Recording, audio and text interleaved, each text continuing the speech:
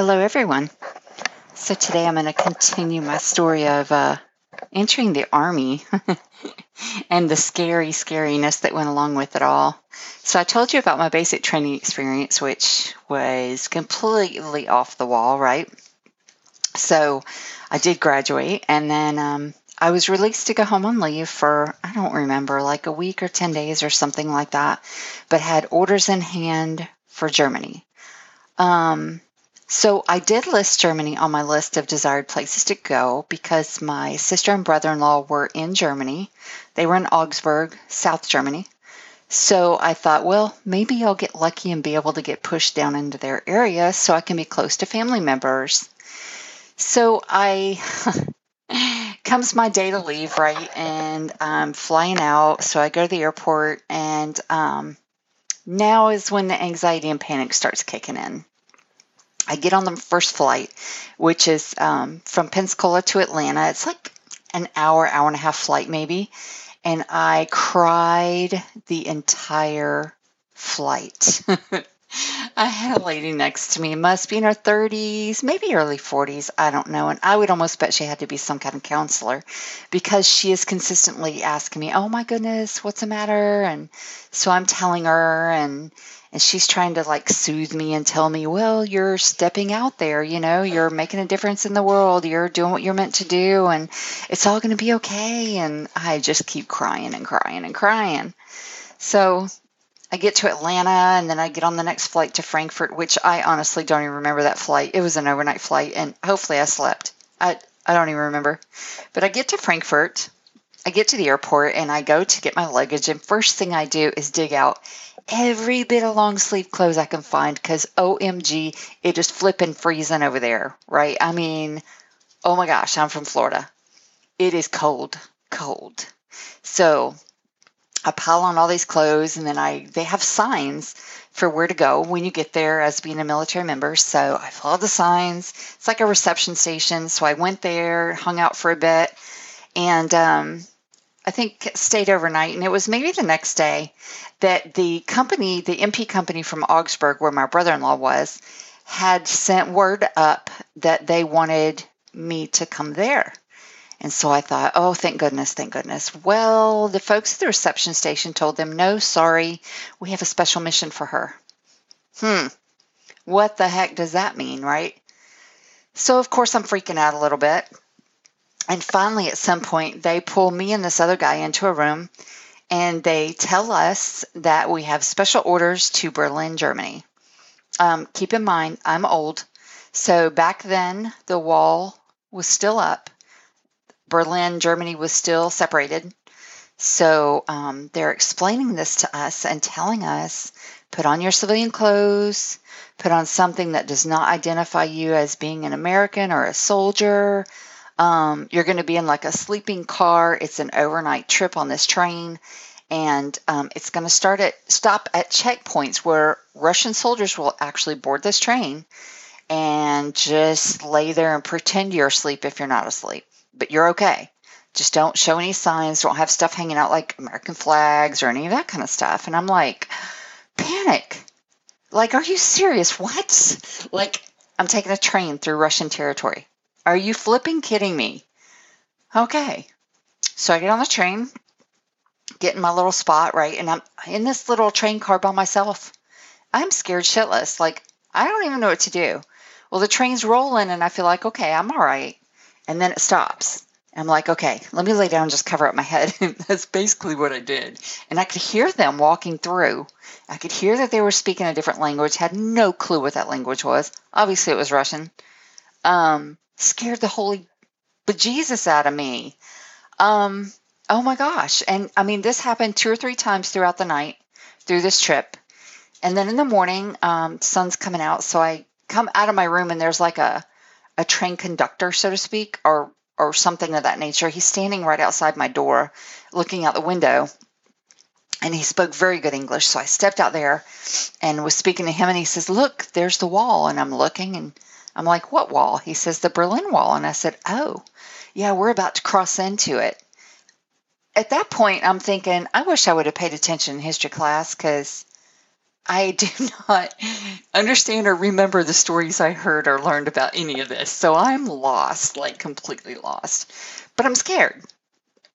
And he's calming me and he's like, it's okay, really. Everything's okay. Well, so we finally get to the station and we get picked up by an MP car with a couple folks who are taking us back to our unit.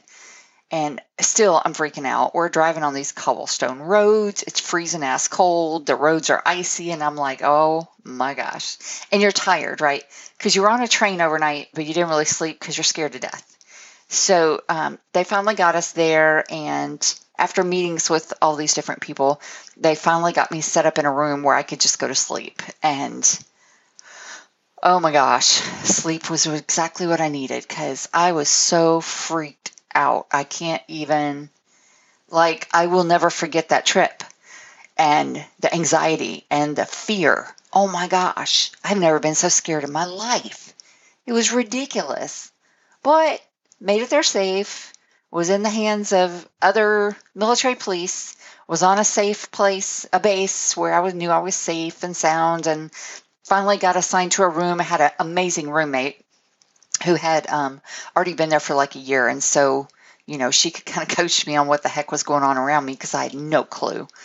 Got assigned to a platoon, to a squad, and found out that we were direct combat support. Like, what? So located there with us was a mechanized infantry unit. So they had tanks and APCs and all the really cool stuff. And we are assigned to them. We are their security.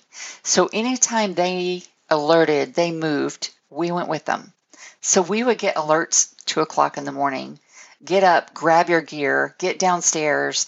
You're going to load up in your Humvees. You're sitting in a line with these tanks, and you don't know where you're going or if you're going. Like, you have no clue. And it's scary. I mean, seriously scary. So within my first few weeks, we got sent to the field. Those of you prior Army, you know what the field is like, okay? It's a little different than some of the other branches in that we don't have a tent, we don't have heat, we don't have any of that stuff. I've never been so flippin' cold in my life. I wore every bit of clothing they issued to me. I must have looked like the Michelin Man, where my clothes were so huge, like I could barely walk.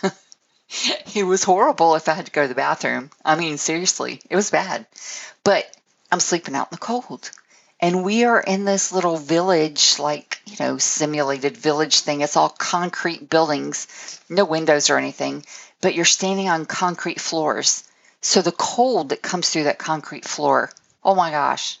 So yes, I have frostbite on some of my toes from that time. And oh my gosh, never been so cold. And people just teasing me, making fun of me. And I'm like, this is really not funny. But okay, I'm the butt of the joke because I'm the new girl in the block. I have no clue what I'm doing. And I'm out here shivering my ass off. So, oh my gosh, I totally ended up with frostbite from that whole trip out. There was one other significant event during that trip out. I think we were out for, 30 days. And at some point, we pulled into this area, like the sun had come out, and like the sun felt so good. So they let us all pull over and park our vehicles and eat our MREs, have lunch, right? Well, it's not just our MP folks, but it's all these infantry guys, these transportation guys, these engineer guys, these tanks, these APCs. I mean, this huge convoy. So we all circle around in this area, and I, being the new person, am an M60 gunner. So I've got an M60 machine gun. So my butt is on the top of the Humvee.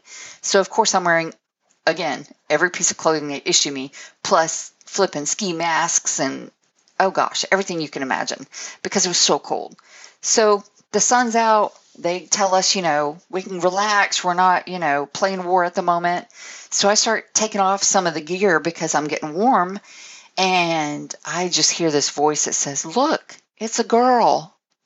And so I turn around and I look, and I am the only girl out there. The only one. And they are all staring up at me on top of this Humvee with my machine gun.